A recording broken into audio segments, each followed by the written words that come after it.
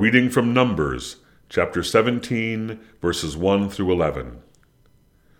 The Lord spoke to Moses, saying, "Speak to the Israelites, and get 12 staffs from them, one for each ancestral house, from all the leaders of their ancestral houses.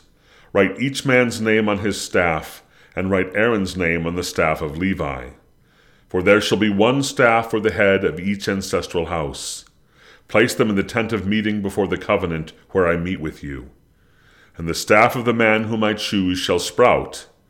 Thus I will put a stop to the complaints of the Israelites that they continually make against you."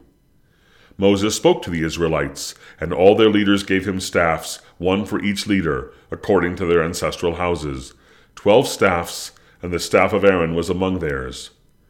So Moses placed the staffs before the Lord in the tent of the covenant. When Moses went into the tent of the covenant on the next day, the staff of Aaron for the house of Levi had sprouted. It put forth buds, produced blossoms, and bore ripe almonds. Then Moses brought out all the staffs from before the Lord to all the Israelites, and they looked, and each man took his staff.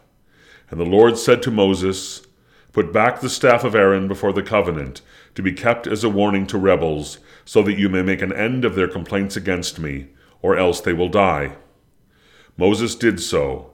Just as the Lord commanded him, so he did.